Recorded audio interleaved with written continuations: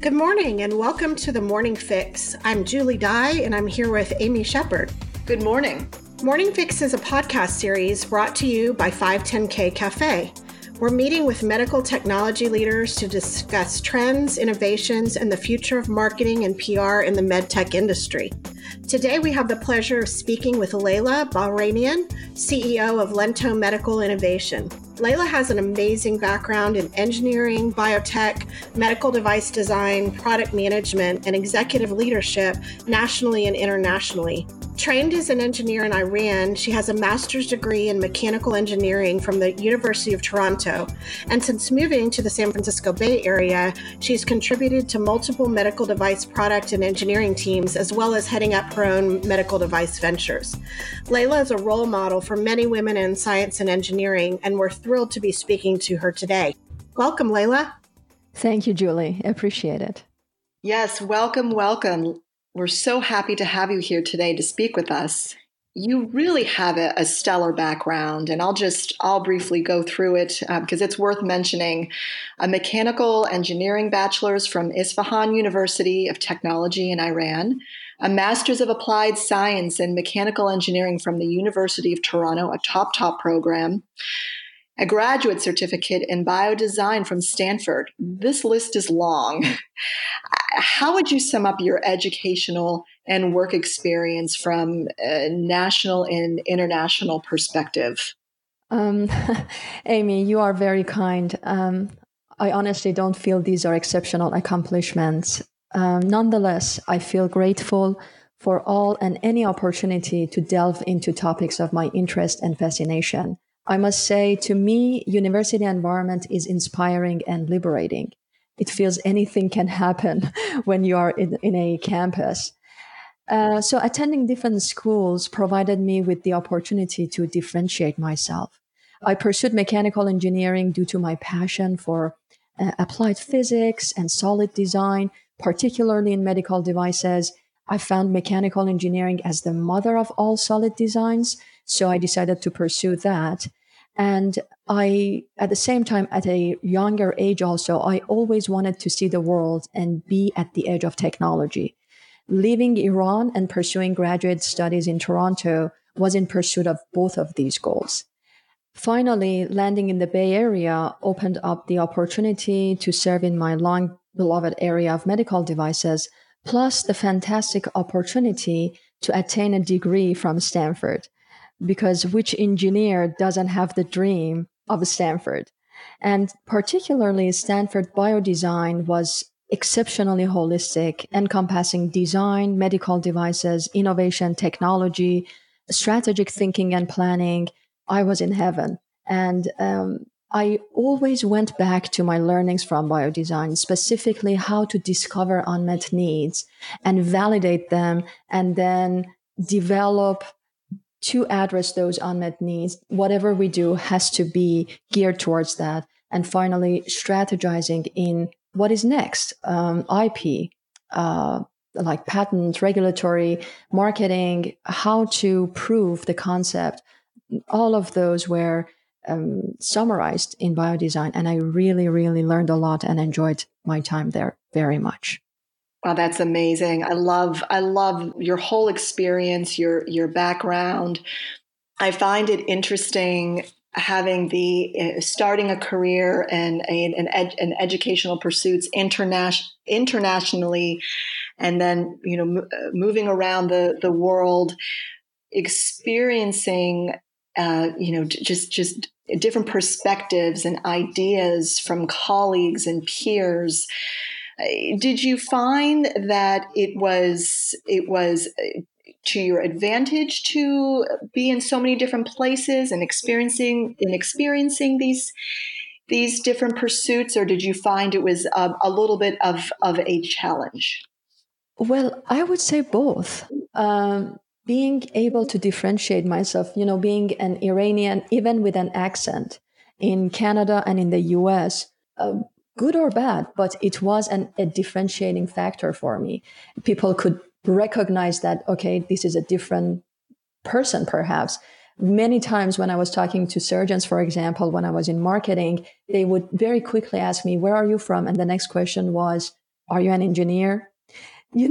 So bringing all of these different facets was challenging for sure. Even I remember learning the jargons in neurovascular, for example, learning all the nomenclatures there was a huge challenge in the first month of my tenure back in 2007 with Boston Scientific Neurovascular.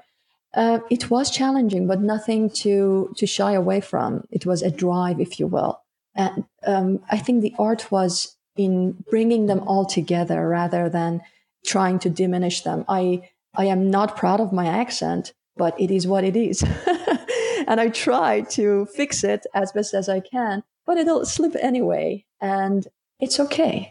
Yeah. One of the things that Amy and I have talked about with other colleagues in the medical device industry is some of the challenges of being female in what is a very male-dominated field. In addition, you talked a little bit about coming from an international background. What challenges would you say you had to overcome being a female in this world? Fact of the matter is, among all majors, selecting mechanical engineering as my major, I knew what I was getting myself into. Being a young woman, I expected discrimination. Challenges were real, both in a few years that I worked in as a pure mechanical engineer in pure mechanical engineering roles, and then in medical device industry too. And to my fascination, both in Iran and to my surprise, even in Canada and in the US. However, as a woman, very early on, I found it mundane to openly and factually fight the discrimination, as I used to do as a teenager. Instead, I decided to remain authentic to the truth and let the truth speak for itself. When I was younger, I felt I had to work hard to prove myself and prove the discrimination was wrong and so on and so forth. Later, I realized I didn't owe anyone a proof. Anyone with an open eye could see for themselves. So I focused my attention instead on the task at hand, always put my best in it for the sake of the task and for the sake of the service. The other thing that I did strategically was differentiating myself. I knew very early on to be successful as a woman in a male-dominated field, I had to have something extra to present. So during undergrad, for example, when everyone was studying in Farsi, I bought English textbooks, and in the classrooms, I took my notes in English. Then when I went to Canada during my graduate studies, while everyone was comfortable analyzing linear material, I pursued analyzing nonlinear material and alloys. Then adding Stanford Biodesign to my resume was another differentiating factors for R&D positions within medical devices. And finally, bringing technical background, mechanical background, technical background into marketing and business management was another differentiating factor for me. So I am overcoming the challenges by remaining authentic, focusing on the task at hand, accepting people as they are, allowing them to make their own conclusion in due time, and consistently and constantly and strategically differentiating myself, keep an open mind and learn. That's just an incredible response, Layla. I love the theme of authenticity, differentiating yourself by being yourself, not complaining, not pointing fingers and blaming others. You are in a male-dominated field. It was difficult. You might have not have had a lot of support. Maybe there are naysayers around you, but you found a way to separate yourself from the competition, to make your work and yourself a bit more special, rise above the rest by just working hard and being who you are, learning English at an early age, studying nonlinear concepts when everybody else was studying other things, or linear concepts, as you mentioned, and almost like you were a silent. You were silently representing yourself in a very positive way, and in your own special way, you were affecting a change. That's remarkable. Thank you, Amy. You're so kind. So you had some great, insights about what you did to prove yourself within the industry. Are there any other tips or advice that you would have for other young women who are starting out, maybe in the mechanical engineering field or, in the device world today? If I may, as an older sister, I would say, know thyself, then remain authentic to yourself, then challenge yourself. Never stay too long in your comfort zone. Know that you can always do more. Believe that you can always do more, and be brave in differentiating yourself. Fact of the matter is, everyone is unique. We need to let those positive aspects of our uniqueness shine. And I think perhaps these all apply to both men and women. So to young women, I would just add, don't let the noise into your head. Genders are not at odds with each other. Both men and women are beautiful and powerful. If anyone has gender issues, it is their problem. We just have to remain our graceful selves. They will grow out of it in due time. Thank you so much. I love that. It's all about authenticity, and people really respond to that. And, how you've grown in your career is certainly a testament to that. Thank you, Julie. Layla, yes, this is such great information and such a great conversation. Yeah, I'm very pleased. I'm very pleased to be here and to speak with such a remarkable professional. And I know Julie feels the same way. Switching gears, I wanted to talk a little bit more about your business background. I know you've worked in many different facets within medical device. Specifically, how has marketing and product design changed or evolved over the years, in your opinion? Well, Amy, what I have been observing is that product development and marketing are becoming more and more multifaceted. Devices are becoming smarter. Digitization is here to stay for sure. So now we need mechanical engineers and biomedical engineers work alongside electrical engineers and software developers, and so on and so forth. I also see smart partnerships happening. Companies and enterprises are becoming smarter about their own weaknesses and complementing them with the strengths of others. And in this facet, I have realized that enterprises are not shying away from complementing their weaknesses with companies and enterprises outside their regions and even their countries. The two enterprises can be in two opposite parts of the globe, yet the partnership is real and is helping them to develop novel state-of-the-art innovations to address real unmet needs of the market, which usually is give or take the same anywhere, specifically in medical devices. So in this case, communication becomes the key. So it would be smart to learn other languages and cultures. Otherwise, I just see more and more, I don't want to call them complex, but multifaceting happening in marketing and in product development.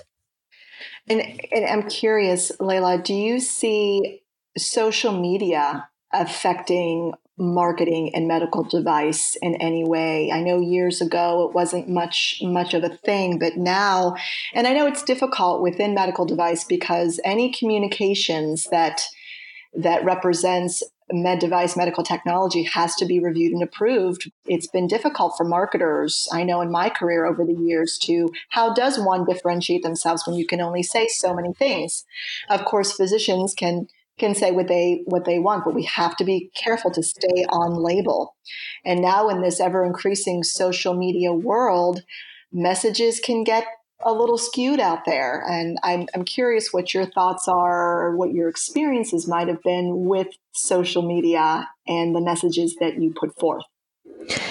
Very, very good question and observation here. Fact of the matter is, due to social media or any other reason, due to accessibility to internet, really, patients have become very smart and they are savvy in researching their problem and researching potential solutions down to the best well-known institutions and surgeons or healthcare providers for their specific problem. And they can go astray in their search, that's for sure, especially if they just limit their their understanding from social media and not complemented by talking to someone they trust, some expert they trust. So it has become a twofold, two-sided sword, if I may say so. It has been educating, and also it has been mal-educating the patients. I think what is important is to monitor what is happening out there, keep a pulse on what comes, keep a pulse at where your patients, your end users go to gather their information, and be present there. Again, I go back to the truth. Let the truth talk for itself. It is more challenging right now, for sure. However, at the same time, if you remain to the task, to the truth, continue bringing people back to what is real by saying it yourself, by having healthcare providers advocating for you, and hopefully by having patients advocating it for you, you are going to have a more successful presence out there than trying to stop the malinformation, because you cannot. That's fact of the matter. People, it's the how internet is designed to just be open and free for anybody to bring whatever they have to the net. The patients, the users, have to be smarter about how to utilize them, and our fact is to help them be smart with that. Layla, many of our listeners work in marketing in the medical device field.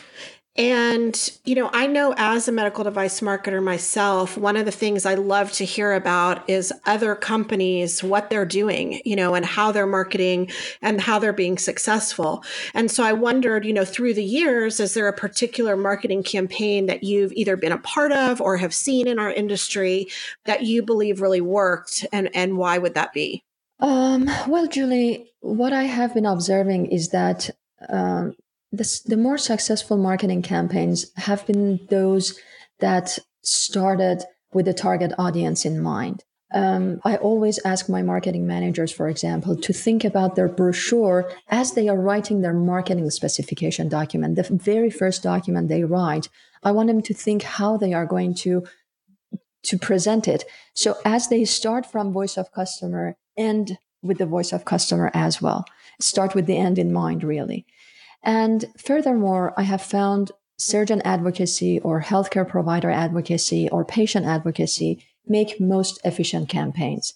It's very difficult, especially with novel devices and solutions, which is exactly our challenge right now with Lento, to get surgeons champion your cause. However, if you focus on that, if you focus on a handful of champions who would come on board, who are global opinion leaders, who would try your device, who are with you probably throughout product development, now they confidently try it out, then they are going to present it, want it or not, to their peers, and their peers believe them, of course, more than they believe us marketers or us industry. So these are the two most important facets of a campaign to me: to start with your audience and to onboard your audience to your campaign. That makes sense. And I know, working in the medical device field, no matter which disease state you're addressing with your technologies, that physician influence is so important. And so, it's been really interesting to see how different companies adjust to that, because what used to be physician importance might just be gauged or just might be ranked on their clinical data they present. But now you have this whole other element of ways that you look at physician influence, like, are they active on social media? Do they do a lot of speaking engagements? And so there's a lot of ways to analyze, do physicians have that influence that you need to be able to talk about your product to their peers and, move the needle that way. So I'm glad you brought up that physician piece of it, because it is so critical in our industry. Yeah, you're absolutely right, Julie. I completely agree. And I'm hearing lots of themes, Layla, about authenticity and truth. And it's funny, as we've been speaking, I was thinking, geez, those are characteristics we don't always hear today in today's world that we're living in. And it's very refreshing. And it's wonderful that there are leaders out there in the business world today that still hold those characteristics and those values near and dear, because they are essential. And I wanted to talk a little bit about sort of segueing into your leadership role specifically at Lento Medical. A lot of our listeners here are interested in health tech startups, and I know they would love to hear about your experience at Lento. How have you marketed and differentiated yourselves as a company, and even yourself as a CEO and the leader? Sure, Amy. So for myself, actually, it takes us back to where we started, being slightly different or presenting something extra. Essentially, having a technical background has been important in all of the leadership roles I have pursued or been selected for, including for this Lento. It is highly scientific. When our CTO talks, I feel like I am in a toy shop, because he talks all sorts of mechanical engineering jargons that are so exciting to me, to my engineering side. So it has, and it was important for him to have somebody who understands the technology to come on board with them in understanding the product, understanding the solution, and then help put together the strategies around their commercialization. I think also, like, remaining curious and adaptive. I have changed fields, as you know, from R&D to marketing, from neurovascular to orthopedic surgery, for example, right now. Every time I submerged myself into articles, clinical data, textbooks, attended conferences before pandemic, and talked to end users, again, before pandemic when it was possible to meet them in person, but even now over phone and over Zoom, and kept an open mind in learning and then adapting. Even though surgeons are usually of the same clan, but neurovascular surgeons are very different from orthopedic surgeons. Culture in America is different than Japan. Bay Area is different than Houston. So while staying honest to yourself, of course, you know yourself and you stay within your realm of, call it authenticity, call it honesty, but then being adaptive within that realm to each culture and society has helped. As for Lento, also, it takes us back to digitization. I am actually very proud of Lento for being focused on patient experience. How can we reduce their lead time to their surgery? How can we reduce their OR time through providing enough information to the surgeon in due time to help them, empower them to be more efficient in their surgery? And also, you hear this a lot, and I don't want to overuse this. However, there is a value in saying this. Democratizing surgery, they say, in robotic surgery, and in our case, democratizing knee replacement surgery, where it doesn't matter if the surgeon is a 300 case surgeon or is a 30 case surgeon, the patient deserves a good and an effective outcome. And we can help with our digital platform, how we provide information to the surgeon for their preoperative planning and intraoperative assistant. We can help exactly achieving that. And that's how Lento is differentiating themselves. And I am, like I said, proud of the team for that. That makes sense. And I, as you were speaking, Layla, I was thinking about this theme of remaining curious and adaptable, and going from neurovascular to orthopedics, two very different specialties, and the themes, the qualities that you bring with you are authenticity as a leader. And I think what's interesting is, as a leader, if you have those qualities, you set the tone, and those are the qualities that trickle down throughout the entire organization to your customers, to your end customers, to patients. And I think that's what will make Lento successful. I think it all starts at the top. Thank you, Amy. I really hope so. I know so, Layla. I know so. So we have one additional question for you specifically about the orthopedic space. With elective procedures impacted by COVID-19, how do you anticipate that companies like Lento Medical in the orthopedic space will need to adjust to life when you can't have a sales rep in every case, or maybe surgeons aren't doing as many joint replacements? How is the orthopedics world going to adjust? Oh, very smart question, Julie. The hustle is real, beyond my anticipation at first, and then quickly recognizing it and taking it head on as a challenge.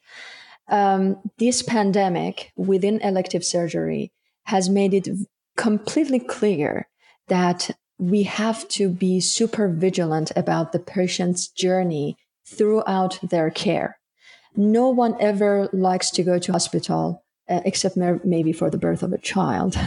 But this pandemic has made it really super clear that people don't want to go to the hospital. So what can we do, and what should we do as a healthcare industry in general to remain vigilant and sensitive to patients' journey? How can we reduce their wait time? How can we reduce their time under anesthesia? How can we reduce their length of stay to reduce the possibility of picking up a bug, which is right now really what is scaring the patients about going to the hospital? So this has become very evident. We see already a faster shift happening from hospital surgeries happening inside hospital to surgeries happening in surgical centers outside the hospital. That's very smart. And also letting in surgical hospital centers, you usually don't keep patients overnight, which is again another important factor for patients to consider elective surgeries. And that brings us back to becoming multifaceted and digitized, developing smarter devices and systems that can be more readily anticipating, planning, and help with improving quality of care in a shorter time and still be more efficient. This is no easy task to take on. However, it is absolutely possible. We have all the necessary technology set up for us to exactly provide that to our patients. And like I said, that's what I am proud of Lento about, because that's exactly what the team is doing. That's great. Thank you so much for that. Of course, my pleasure. Okay, Layla, we have one more parting question for you that we always ask our guests. Since you are here on the Morning Fix podcast, we would love to know, what is your morning fix? Oh, what a sweet question, Amy. Well, mornings are sacred to me. I love the quiet and the openness in early morning. And if I may, I tell you about my 3 routine fixes. So first of all, I try to wake up before my roosters, also known as my children.